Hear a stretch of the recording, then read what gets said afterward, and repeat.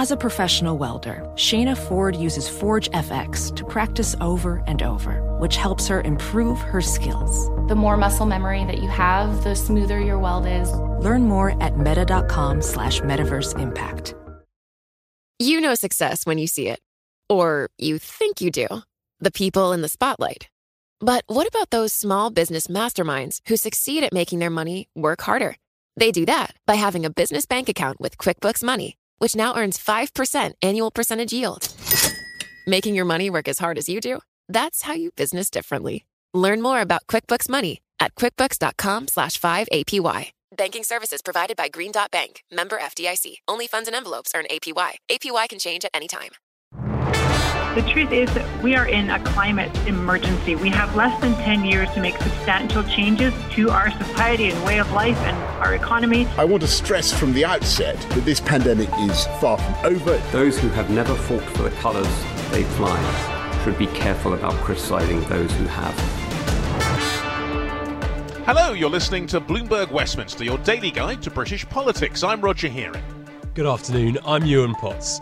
There have been dire winter warnings of a surge in flu deaths as the virus circulates in a population outside lockdown for the first time since the start of the COVID pandemic.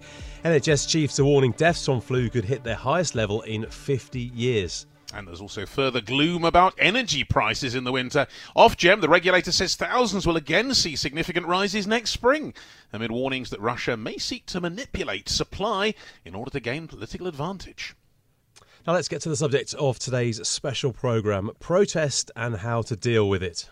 Well, this morning, protesters from Insulate Britain have been blocking a junction of the M25 and a major road in central London. The climate activists said about 40 demonstrators were sitting on the road at the junction of the M25 at Waltham Cross in Hertfordshire and also on the A501 at the Old Street roundabout. The protest caused long queues of rush hour traffic. And the action is in breach of a court injunction obtained by the government last week. In theory, the protesters could face large fines and jail terms. Well, there's been lots of frustration from people caught up in long traffic queues or having their lives otherwise disrupted, despite pledges by the Home Secretary Priti Patel this week to tighten the law to deal with the situation better. The protesters say their urgent calls will only get attention through disruption, and the right to protest is an ancient one that is vital for democracy. Well, let's talk about all this with Dr. Oscar Berglund, who's Lecturer in International Public and Social Policy at the University of Bristol and joins us now. Dr. Berglund, welcome to the programme and thanks for being with us. Now, you wrote a very interesting piece recently about the nature of protest. So, first of all, what do you see as the difference between, say, a demonstration and a direct action? So it is the way that it is disruptive, direct action, and that can be directed at a certain source of say, pollution or whatever it is that you're protesting, or it can be this kind of general disruption that the M25 protests have done. And it is that you kind of disrupt business as usual. So that's different from a march from A to B or petitions or other ways to engage in protest. And what research has shown recently is that in order to achieve anything, you really have to disrupt something somewhere. Otherwise, you're very unlikely to achieve much at all.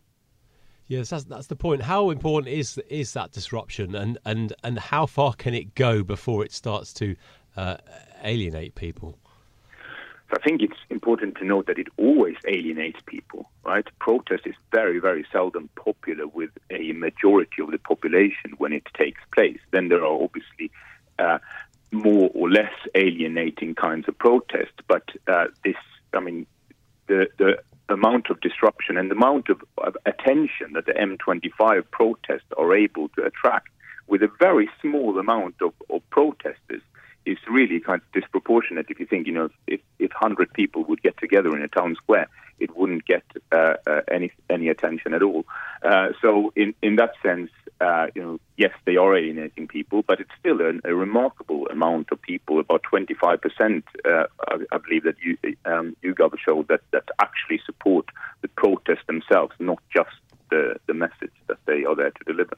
But I suppose people might say, Dr. Berglund, that if you see a very big demonstration, I'm thinking all the way back perhaps to the march to protest against the Iraq War back in 2003, what impressed people was the size and the commitment of the people involved, not the inconvenience. Does it have to be inconvenient to work? Well, actually, it's funny you mentioned the Iraq War protest because that's so often brought up by activists in the UK as something that was immense and attracted such a large number of participants and yet achieved so little. So it was really the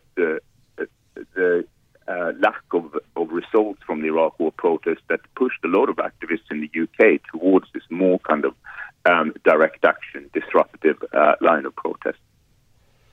Is there much evidence of protests, disruptive or otherwise, actually achieving their ends? I don't think we're any closer to getting homes insulated as a result of all these traffic jams. You're right.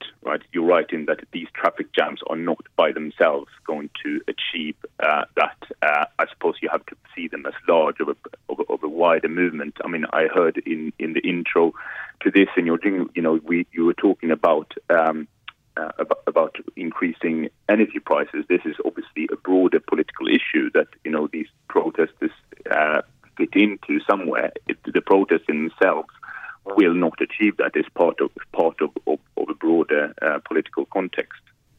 But isn't there another risk in this, Dr. Boland, which is that, as you know, as you've heard, as we mentioned in the introduction, the government is moving towards potentially tightening the law on this, and actually it might have a counter effect to what the protesters want, because they might simply be restricted even more in what they can actually do.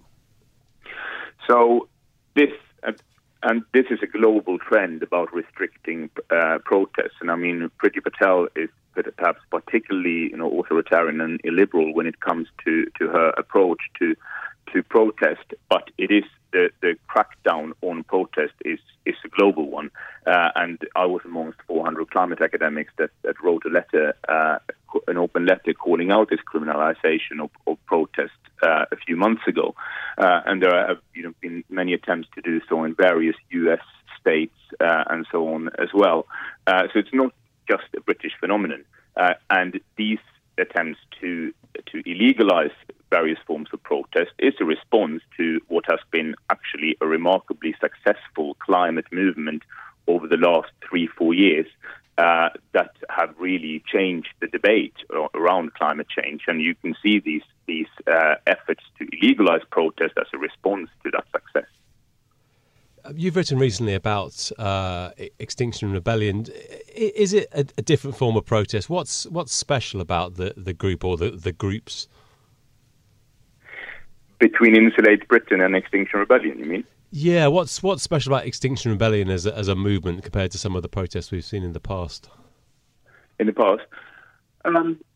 I mean, they have obviously renewed a focus on civil disobedience that these latest protests of Insulate Britain is a continuation of. I think civil disobedience as a form of protest has been used at times a lot and is obviously now very much in vogue. And a lot of the drive for that came from the observation that it is much easier to get attention. The question is, where do you do with what you do with that attention? And I think that's something that Extinction Rebellion have been discussing or working on where to go next from there. It's now a movement that is a few years old, and the kind of they've suffered from diminishing returns from a lot of the kind of protests that they've done. It was very eye-catching, obviously, to start with, but they've struggled to maintain that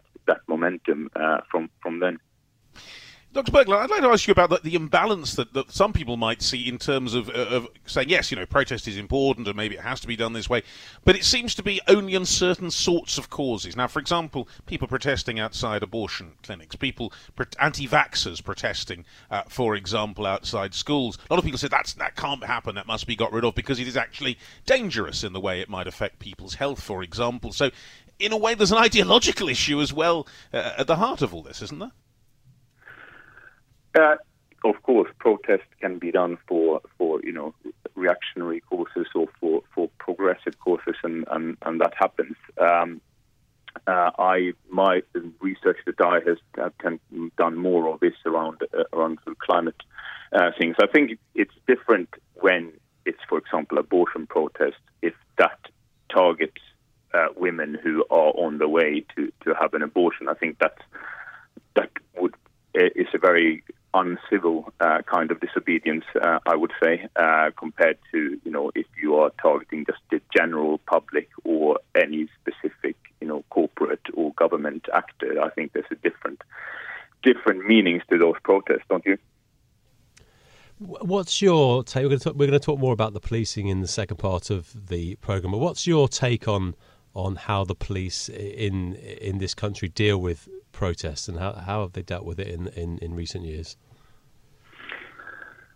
Well, that's a very big question. I think that the growing intolerance towards protest is dangerous.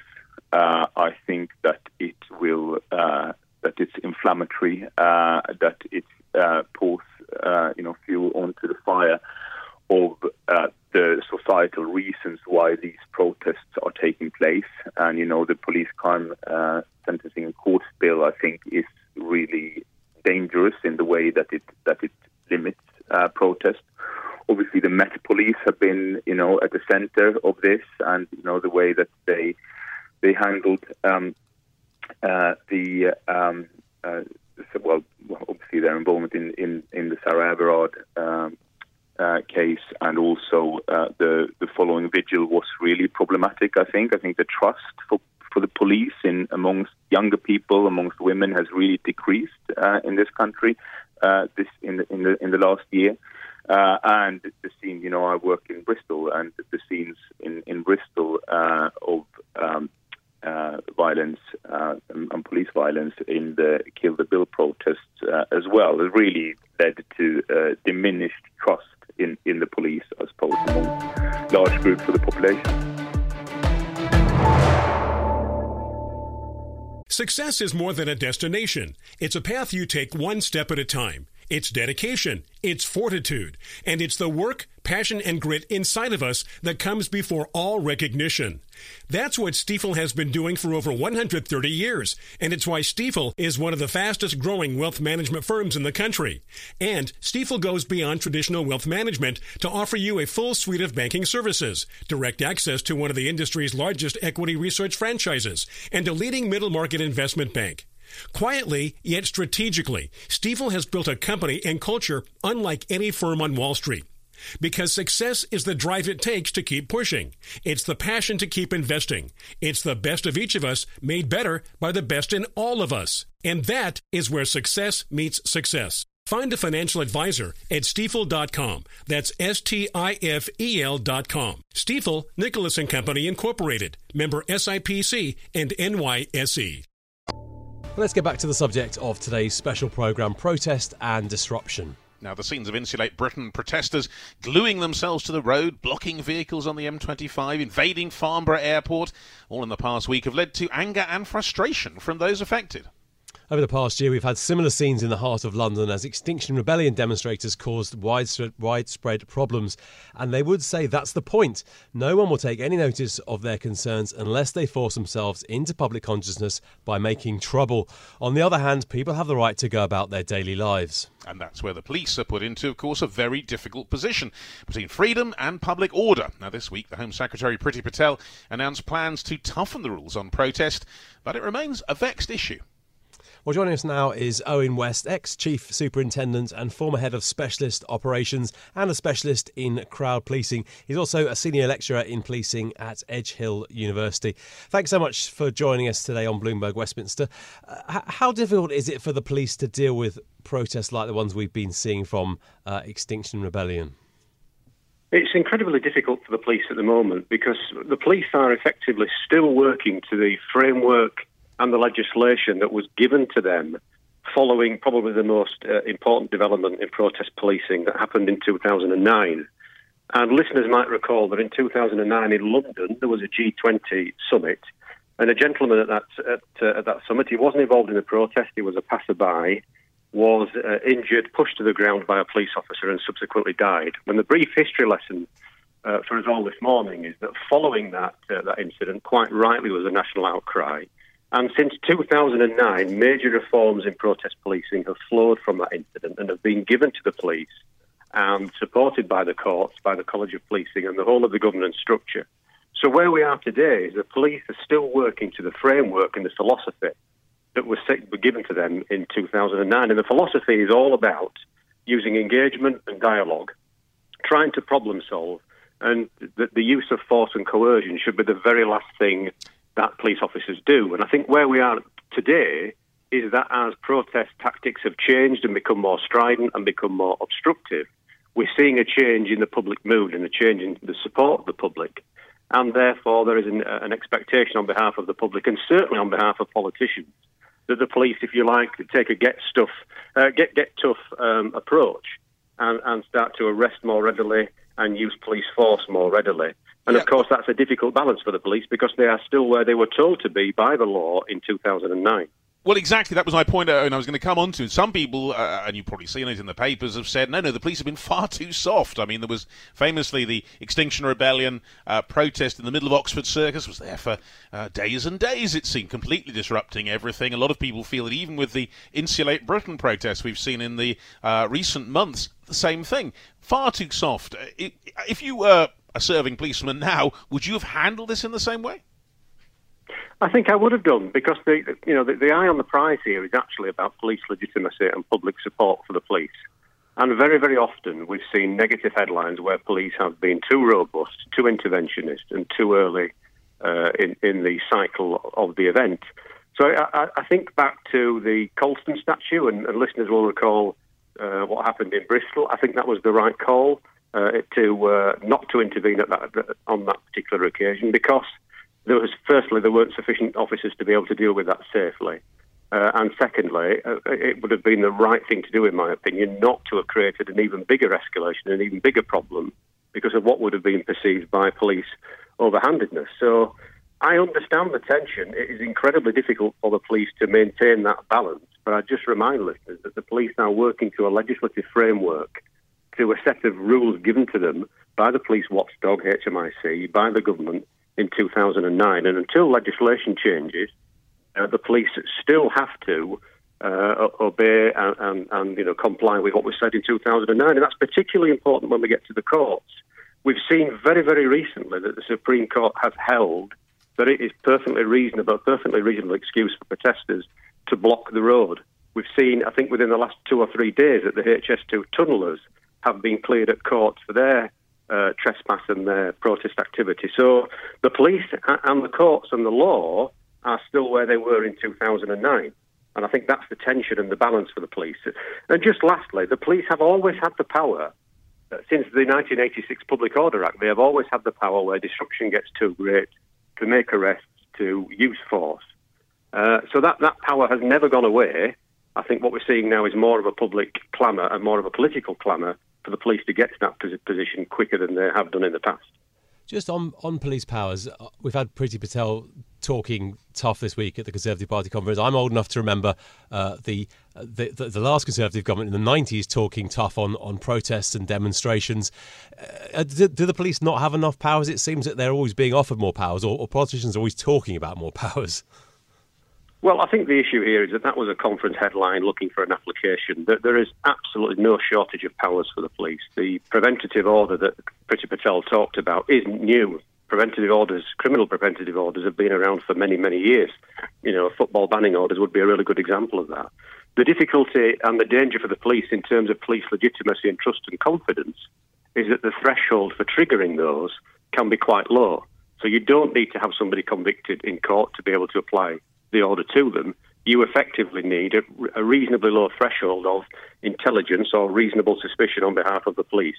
And it's really important, therefore, that if the police are going to use those powers, that they absolutely get it right and spend a great deal of time making sure that they are not disproportionately exercising those powers. But as I've said before, the police have powers to limit protests, to limit the numbers of protests, to decide where and where protests can and can't happen. So there is no shortage whatsoever of police powers, and I think that the politicians offering to give more just belies the fact that it's always been there. The framework and the philosophy, which has the Human Rights Act in terms of freedom of expression and freedom of assembly, that's where all of this issue stems from. The centrality of those 2 points is enshrined in the operational guidance given to police officers since 2009, and I think what politicians are, well, more than hinting at, we've seen it from the Conservatives in the conference this week, more than hinting at the fact that they now want to dismantle elements of the Human Rights Act. Let me ask you then, Owen, I mean, some would say what you have to recognise is that protest has changed, that these protests are a different kind. They're literally setting out to cause trouble because they want to gain attention for obvious reasons, and that needs to be recognised. It's not just a bunch of people marching down the road anymore. I absolutely agree, and I think the issue for Extinction Rebellion and for Insulate Britain is that they are at risk of losing public support for their cause, and therefore that public support is swinging towards more robust actions on behalf of the police. That said, even with a changing tactical approach from protesters, I would still maintain that there are more than adequate powers for the police to use, more than adequate powers in terms of arrests, of imposing conditions, of banning public processions. The Police Crime Courts and Sentencing Bill proposes an ability actually to ban the public assembly, which is entirely new for the UK. We've never seen that before.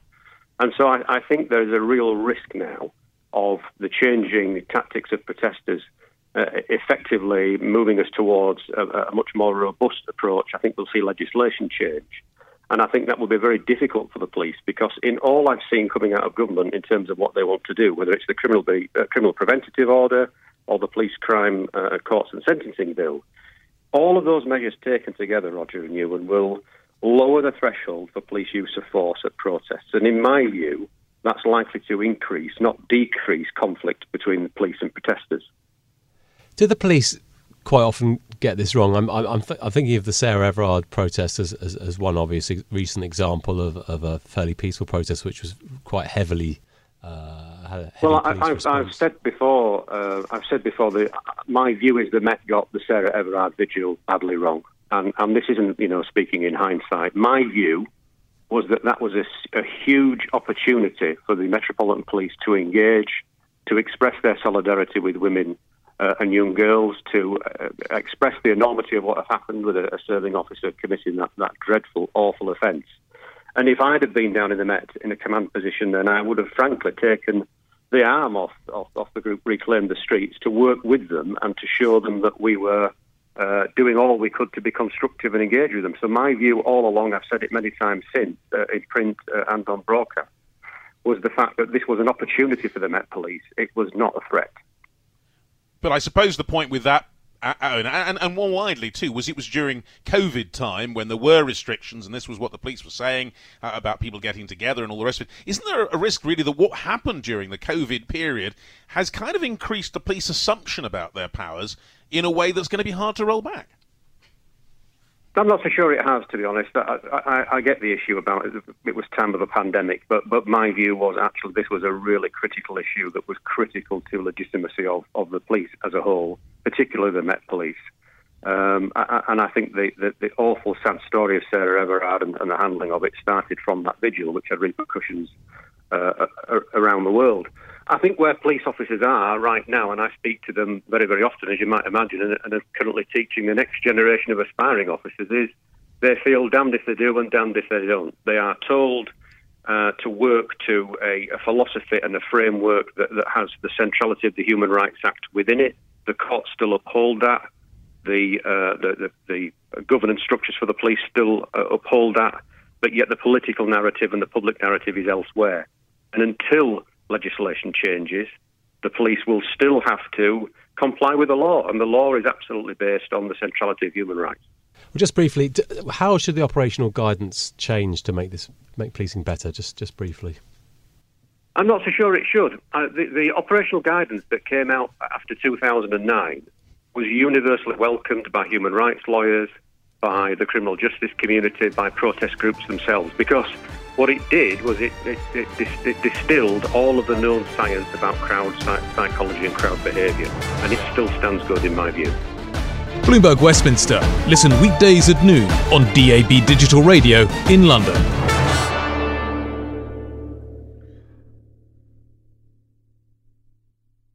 To address our new climate reality, the world needs radical solutions. Collaborate for a greener future at the Bloomberg Green Festival, a groundbreaking celebration of the thinkers, doers, and innovators leading the way. From design and culture to technology, science, and entertainment, hear from inspirational speakers and immerse yourself in climate solutions. July 10th through 13th in Seattle. Title sponsor, Amazon. Get 20% off using promo code RADIO20 at BloombergLive.com/Green Festival.